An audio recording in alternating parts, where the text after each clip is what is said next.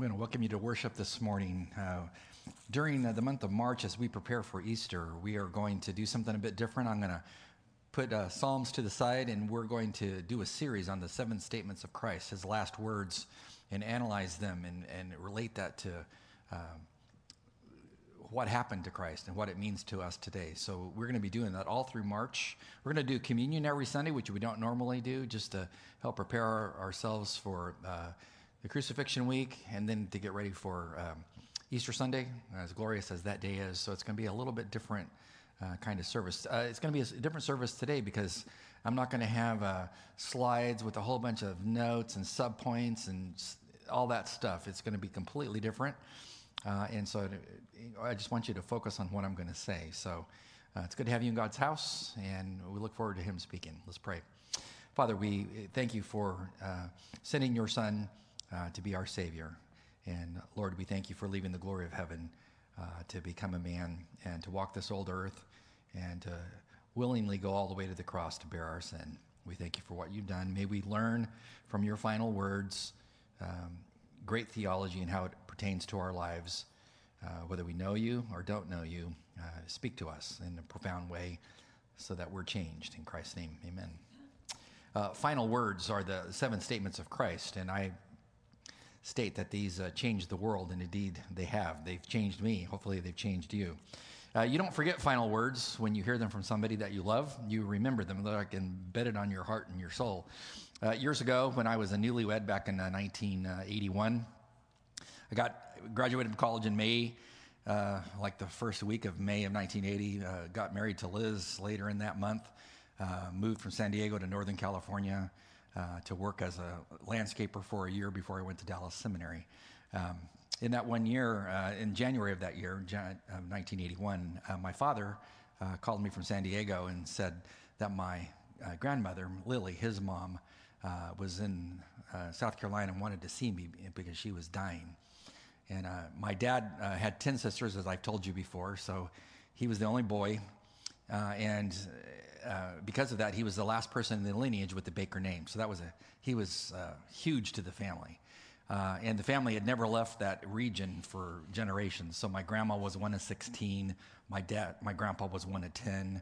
And then they themselves had 11 children. So you can imagine how many relatives I have. But out of all those relatives, my dad was the last Baker. And then when they had me, I was the last Baker. So I was real close to my grandma Lily. So when she said she wanted to see me, I didn't have to think about it. I told my boss at the landscape company, I know you just hired me, but my grandma's dying. I've got to go see her. So he turned me loose, and I flew to meet my dad in Atlanta. He was on a court case prosecuting one of his crooked agents who was taking money on the side as a government agent. So my dad went to go prosecute him in Miami.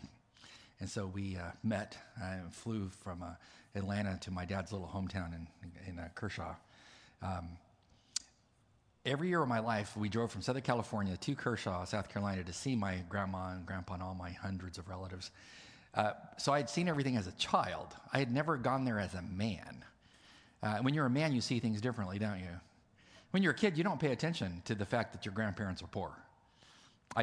There was always food on the table. My grandma and grandpa loved me. I never paid attention to that. They didn't have anything. And so when I went back as a man, hadn't been there for years because I'd gone to college and everything. When I went to my grandma's house that January, cold January day, I could not believe how poor she was. That's the first thing that struck me. When I walked in the house, same floor that was there in the 60s when I was a kid was still there. It was all worn through. You could see the wood floor underneath it in spots. Never had the money to replace the linoleum. Same old furniture that I had seen in pictures, as a kid that'd been around since the 20s and 30s. It was there when I was a kid. It's the same furniture. They didn't have any money to replace it. When I was told by my grandma where I was going to sleep in the little 3-bedroom house that they had, it was in a back bedroom. I slept in my dad's bed that he had as a kid. But it was 11 degrees the first night, and there's no heat in the back house. Those are tough people back then. Imagine, they had 11 children, 3 bedrooms, 1 bathroom, no shower, and no heat in those rear bedrooms. And so I put on like 45 blankets over my body, So I stayed with my grandma for like a week, and knowing that I'm not going to ever see her again. I mean, every moment I was with her. And she had a little rocking chair. I sat next to her on the couch. Sometimes I'd put her on the couch, put my arm around her, talk to her, have her tell me stories about the family and stuff. Had an awesome time. But the day I dreaded was the day I had to fly back. And I knew that day was coming. And when that day happened, I had to get up like at 3:30 in the morning. I got dressed really slow because I didn't want to tell her goodbye. But I knew I did, so I eventually went into her little bedroom. When you came off the front porch, what should have been the living room was her bedroom. So anybody that came, can you imagine, anybody that came to your house, that came through your bedroom, they didn't have any money. That was her bedroom. So I went in there. She had a little lamp on next to her bed. She was sitting there, a little frail thing that she was. And my dad hugged her and gave her a kiss last time goodbye as her son, her only son. And then it was my turn. And I leaned down, told her I loved her. You ever hug somebody like that and you didn't want to stop hugging them? Do you know what I mean? And I'm a big guy. I didn't want to like hurt my grandma, but I'm like, I just don't think they're going to be able to pry me off of her neck. And I was crying. You know, she was crying. Told her I loved her. She told me she loved me. And then my dad's sister, my Aunt Shirley, was waiting there to take us, and I knew I had to leave. And so I finally told my grandma goodbye. What were her final words to me? Simple. Marty, I love you. Final words. Do you think I'll ever forget those words? Nope. See, I was 22 at the time. I'm 63 now. I still had to think about whether I could even tell you this story today. You know what I mean? It's an emotional thing, final words. When you think about final words, apply that same emotion to the words of Christ. He had 7 final statements from the cross, correct? 7 final statements. He went on the cross at 3 o'clock, or 6 o'clock, according to Jewish time. Their time reckoning was the 3rd hour. So at 9 o'clock in the morning was when he would have been put on the cross in our time reckoning. From 9 o'clock in the morning, where they crucified him, until noon, he uttered 3 statements from the cross. At noon, the Father turned down the cosmos and made it extremely dark on planet Earth. And so from noon till 3, when Christ died, he uttered 4 more times, 4 more statements. I would put to you, those are probably statements you would want to know. That if God left the glory of heaven and went to a cross for you, the 7 last thing he said must have major impact in a life. Should. And you should not forget them, just like I don't forget what my grandma told me. But because Christ died on that cross, I'll see Lily again, right? Yeah, and in fact, they gave me her Bible. I have it in my office. Her little well-worn Bible with all the family things in it. Sometimes I open it. It's comforting. But Jesus gives you hope that one day you'll be with him in paradise, as we'll cover here in a few weeks. But if you want to understand, how do the gospel accounts portray what happened to Jesus? It's kind of confusing when you read them because they're each one giving you their perspective. So if you really want to see chronologically what happened, you need a special book to do that. It's called the Harmony of the Gospels. I have several of them. One that I use when I study the Gospels is by Robert Thomas and Stan Gundry. It's called the NIV, New International Version, Harmony of the Gospels. So if you want to read chronologically what happened, like in Christ's life, and especially that last week, and which statement comes before which statement, you need one of those. And so that's what I'm using to determine what were the 7 statements and which order were they given. But when you read that harmony, it kind of gives you a little schematic of what happened when they crucified Christ. We know that he was crucified in a public place. When I take people to look at the archaeological sites when I go to Israel, one of the places we take them when we go to Jerusalem is we go to the north side of what would be the Temple Mount, the wall, and we go to Gordon's Calvary, which looks like a skull. And that's theorized to be the place where Christ was crucified because it looks like a skull. Because he was crucified on Golgotha, which is a word which has come from the Latin cranium, which refers to a skull. But the problem with that viewpoint is that particular site was mined out, I think in the 1800s, to where it looks like a skull. In Christ's day, it didn't look like that. I don't think that is the site, but it looks like the site just when you see it. The other site is the Church of the Holy Sepulchre, which is just outside the Western Gate, which I think is where the more evidence that that's the site where Christ died. Either way, he was crucified outside the gate in full public view. And I find this interesting because they put a prisoner there on the cross as a deterrent to future criminals, that if you are caught doing X, Y, Z, this is what's going to happen to you. That's where the guilty were hung. But the only problem was Christ was not guilty. He was innocent, an innocent man on that cross. He's dying for the guilty ones. We also learned that Jesus was nailed to the tree, as I said. It would have been 9 a.m. when they finally positioned the cross in the hole and put him up. The crucifixion detail was composed of 4 Roman soldiers. This is what they did for their duty assignment. Could you imagine? Over the head of Christ, Pilate placed what is called in Latin a titulus. A titulus is the Latin version of a word which means an inscription. And it was written in 3 languages, basically, Latin, Aramaic, which is similar to Hebrew, and Greek. And if you take what the gospel accounts say of the names that were put on that, in totality, it would have said, this is Jesus of Nazareth, the King of the Jews. The religious leaders we know wanted Pilate to remove it because that was not their king. And Pilate, in typical harsh Roman fashion, said, basically, I've said it, it's done, not changing. When you think about Greg's sermon last week on the Tower of Babel, where God came down and cursed mankind in his arrogance, trying to become like God, Babel in Hebrew means to be confused. And if you've ever taken a foreign language, you will understand that particular word, will you not? Who has not taken a foreign language and thought, was ist los? Yeah, it's confusion at first. But the confusion is a sign of the curse. When you see Jesus on this cross, in these 3 languages, it's kind of in a latent way where the Father says, my son's going to fix what happened at Babel. I'm going to fix it. Because the name in the Aramaic and the Hebrew represents, well, the Jew, the great religion. When you think about the Latin, the Romans representing great law.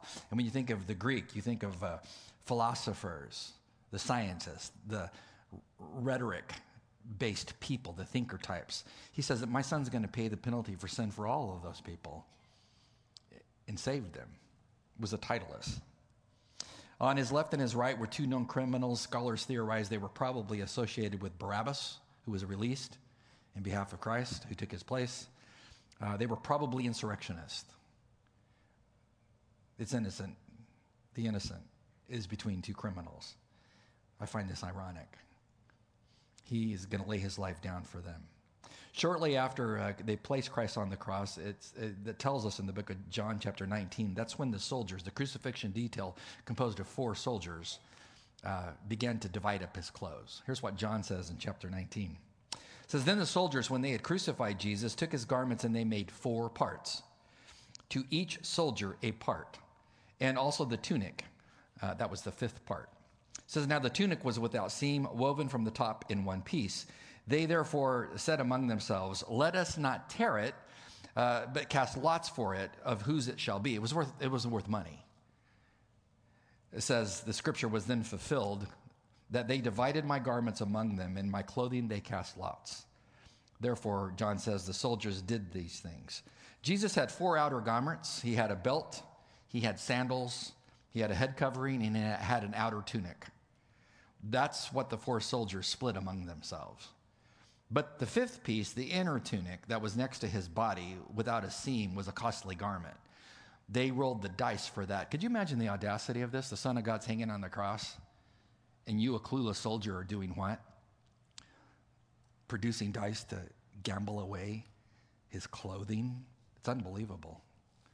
Could you imagine if you were Mary standing there watching them take your son's clothing? What would you be thinking? Could I just have a belt? Couldn't I just have his tunic? Could I have his sandals that walked all over Israel healing? And couldn't I just have those? No, they took all of those. I was thinking about it this week. If his inner tunic could have spoken, what would it have said? I mean, not that it can. I'm not psychologically imbalanced, don't worry. But if it could speak, if the tunic could speak that they're rolling the dice for, imagine what it could have said. Oh, I was there. I was there when that man couldn't walk, who was lame. I was there when Jesus gave him new legs. Oh, I was there. I was there when the blind man who couldn't see from birth, when he gave him new eyes and gave him the ability to see. Oh, yeah, I remember that one. Yeah. The lady with the issue of blood. Yeah, he stopped that. You know, I was there when he Lazarus, when he said, Lazarus, come forth from the tomb. I was there when he came out. Nothing like that day. Can you imagine if the tuna could speak? I mean, think. And they are taking something like that and doing what with it? They're rolling dice. Isn't gambling a terrible thing? It's a horrific thing. Clueless soldiers had no idea.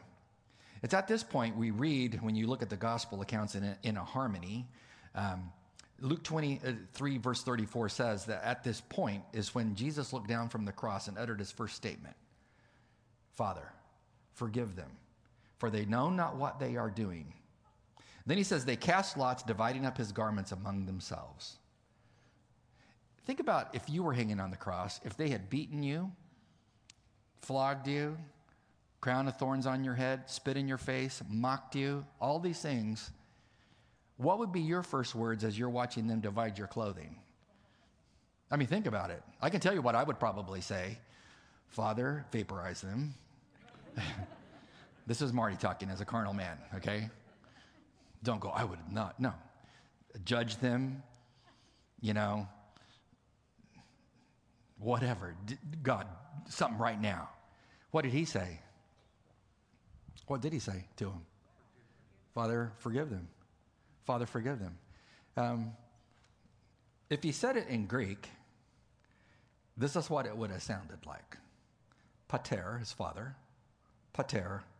Aphes atus. Aphes means to forgive. Atus, them. Forgive them.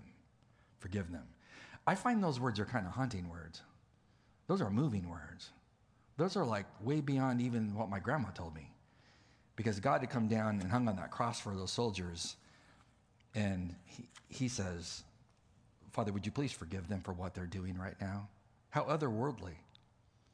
What does the word forgive mean? Well, if you look at the words of Christ in Matthew 5:40, his Sermon on the Mount, his very first sermon, he uses that same word to forgive in this passage. You just can't see it in the English text, but I'll tell you what word it is when I read it. Matthew 5:40, Jesus says, if anyone wants to sue you and take your shirt, let him have your coat also. If somebody wants to sue you and take your shirt, let him have your coat also. Notice what Jesus said. If somebody wants to sue you, give him more. Huh? No, he said, if you want to live like a kingdom person, you got to let go of extra stuff. Show them that you live a different way. What would happen in D.C. if attorneys started applying this? There's no way. What are you trying to do? I'm trying to get all I can out of that person. But if it was a Christian, it's like, well, they gave me their car, they gave me this, they gave me that. Jesus says, when they want this, give them this. Now, what is interesting is when he says, let them have your coat also, the word let them have is the word for forgiveness. Interesting. What's that mean? It means I have something of worth and I choose willingly to turn it loose. Here. And you don't have to tell me the situation, because when I say this, you're going to know exactly what I'm talking about. Has somebody done something to you that has hurt you deeply? Do you know their name? You absolutely know right now, don't you? And what is forgiveness? It is, I am purposefully going to let go what I hold against you. I'm going to let go. I'm going to forgive you. We'll come back to that in just a minute. Forgiveness. Jesus says, Father, I have the power for you to take those soldiers and forgive them what they're doing. And why were they doing what they were doing? What does Jesus say? They do not know what they're doing. You know, when you're a Christian and you don't know God, there's a lot about your life. You do not know what you're doing. Clueless. And Jesus says, Father, these goyim, these Gentile soldiers, do not know who I am hanging on this cross. Think about the Jewish people that were there that day. Because if anybody should have known who was hanging on the cross, it should have been them, right? They had all the prophecies. They had all the miracles. They had seen Jesus do all these miracles. One thing for a man to say he's God, another thing for the man to prove it by doing the miracles that the prophet said he would do, like heal the lame, heal leprosy, etc. But they didn't embrace Christ as Messiah. Why? John chapter 1, verse 10 says, he, Jesus, was in the world, and the world was made through him. So he's the creator. So the creator who created everything that exists out of nothing, he's God. He is the great I am. He has no causation. He just is. He makes all that is, all the cause effect that we see. He's the origin of it all. It says he made the worlds, and the world did not know him. He came to his own, speaking of the Jews, and those who were his own, they didn't receive him. Why didn't they receive him? Well, there's an ancient curse placed on them by God in the book of Isaiah because of hundreds of years of rejecting the prophets. And in chapter 6, verses 9 and 10, which is repeated in Matthew chapter 13, verses 14 and 15, we read that curse in the time of Christ. It says, go tell this people, keep on listening, but don't perceive. Keep on looking, but they do not understand. Render their hearts of this people insensitive, their ears dull, their eyes dim. Otherwise they might see with their eyes, hear with their ears, understand with their hearts, and return and be healed. It was an ancient curse. See, God is only patient for so long. And if you rejected prophet after prophet after prophet, word of God after word of God, finally God says, that's enough of that. I will curse you with the inability to really process the evidence in front of you. So when Jesus shows up and does all the healings and proves ipso facto he's God, they're not all connecting the dots because of the blindness. The other reason why they rejected him is because they loved darkness, not light. John says in chapter 1, verse 20, for everyone who does evil hates the light. And they do not come to the light for their fear that their deeds will be exposed. But he who practices the truth comes to the light so that his deeds may be manifested as having been wrought in God. I mean, why isn't the church packed today? And it's not because of COVID. You understand this? It's because people know if they come to church, they're going to hear something that's going to bother the darkness of their world. They might have to make a decision to follow God or not. So they stay at home in the darkness.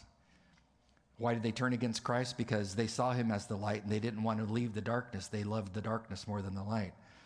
Does this mean that Jesus, who pronounced forgiveness to the soldiers at the foot of his cross, wouldn't forgive his people?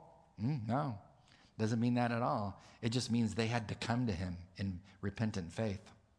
When you read the rest of the New Testament, and when you get to the book of Acts, you will find that after Jesus was resurrected and ascended into heaven in chapter 1, when the church was formed, when the Holy Spirit descended upon the Jews at Pentecost, and they began praising God, and it was totally evident that he was there because they started speaking in dialects that were not there, not known to them. So it'd be like if I didn't know Russian and I all of a sudden speaking to you in fluent Russian. The Greek word in Acts 2 is dialectos. This was a miracle at Pentecost. The proof that Jesus was in this new entity called the church, because his followers, these Jewish believers at Pentecost, are speaking about the Messiah in languages not known to them. If you could start speaking a fluent language right now, this would be a miracle, right? I mean, I took 4 years of German. I wouldn't say I'm fluent. I can do Guten Tag, and that's about it. It's unbelievable. Imagine fluency. Well, that came from God.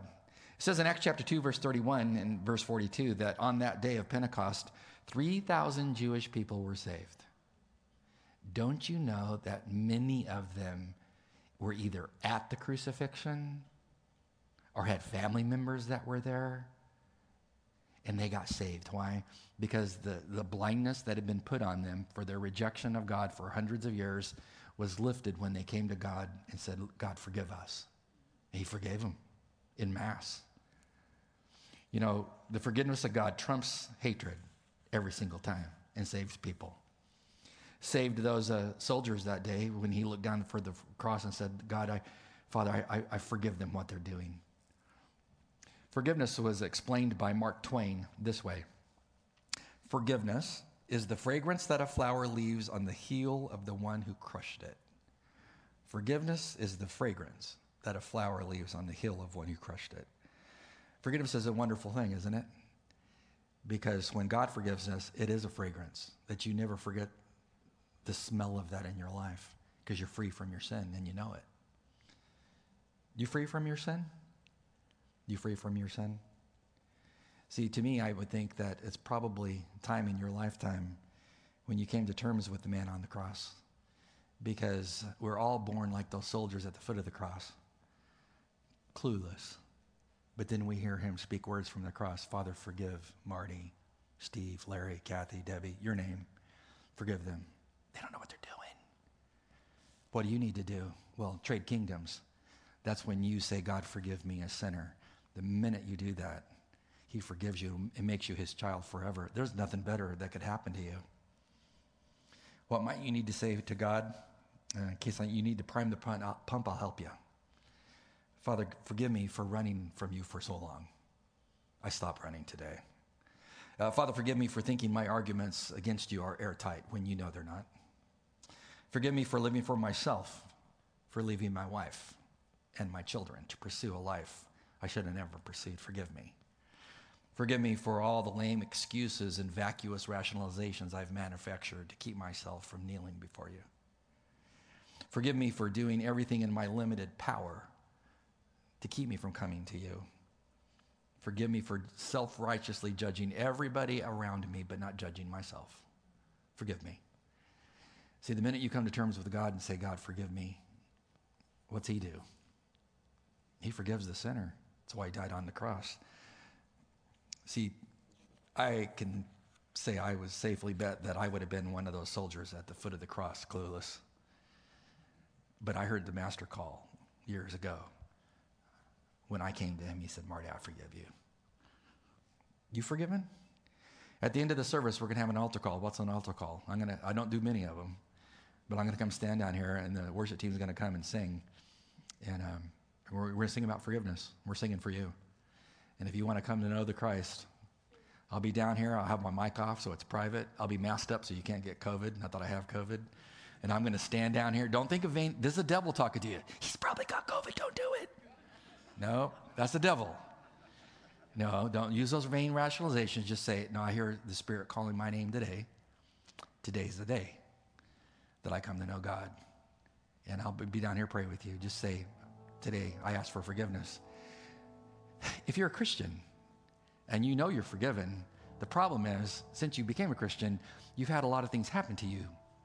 Brother-in-law took advantage of you. Mother-in-law, wow, it's a war zone.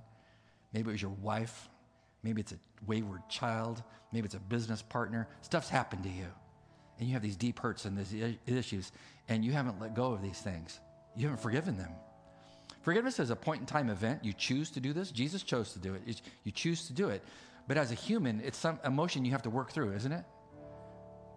I mean, it's a thing. It's a thing.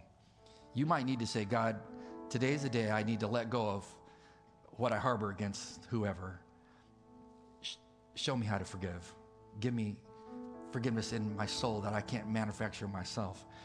Ephesians 4, Paul says in verse 32, be kind as a Christian to one another, tender-hearted, forgiving each other. It's a present tense participle. Don't you love participles? It's a lifestyle. And then he says, just as God in Christ Jesus has also forgiven you. See, Jesus, the man on the cross, is telling his children, go live like me.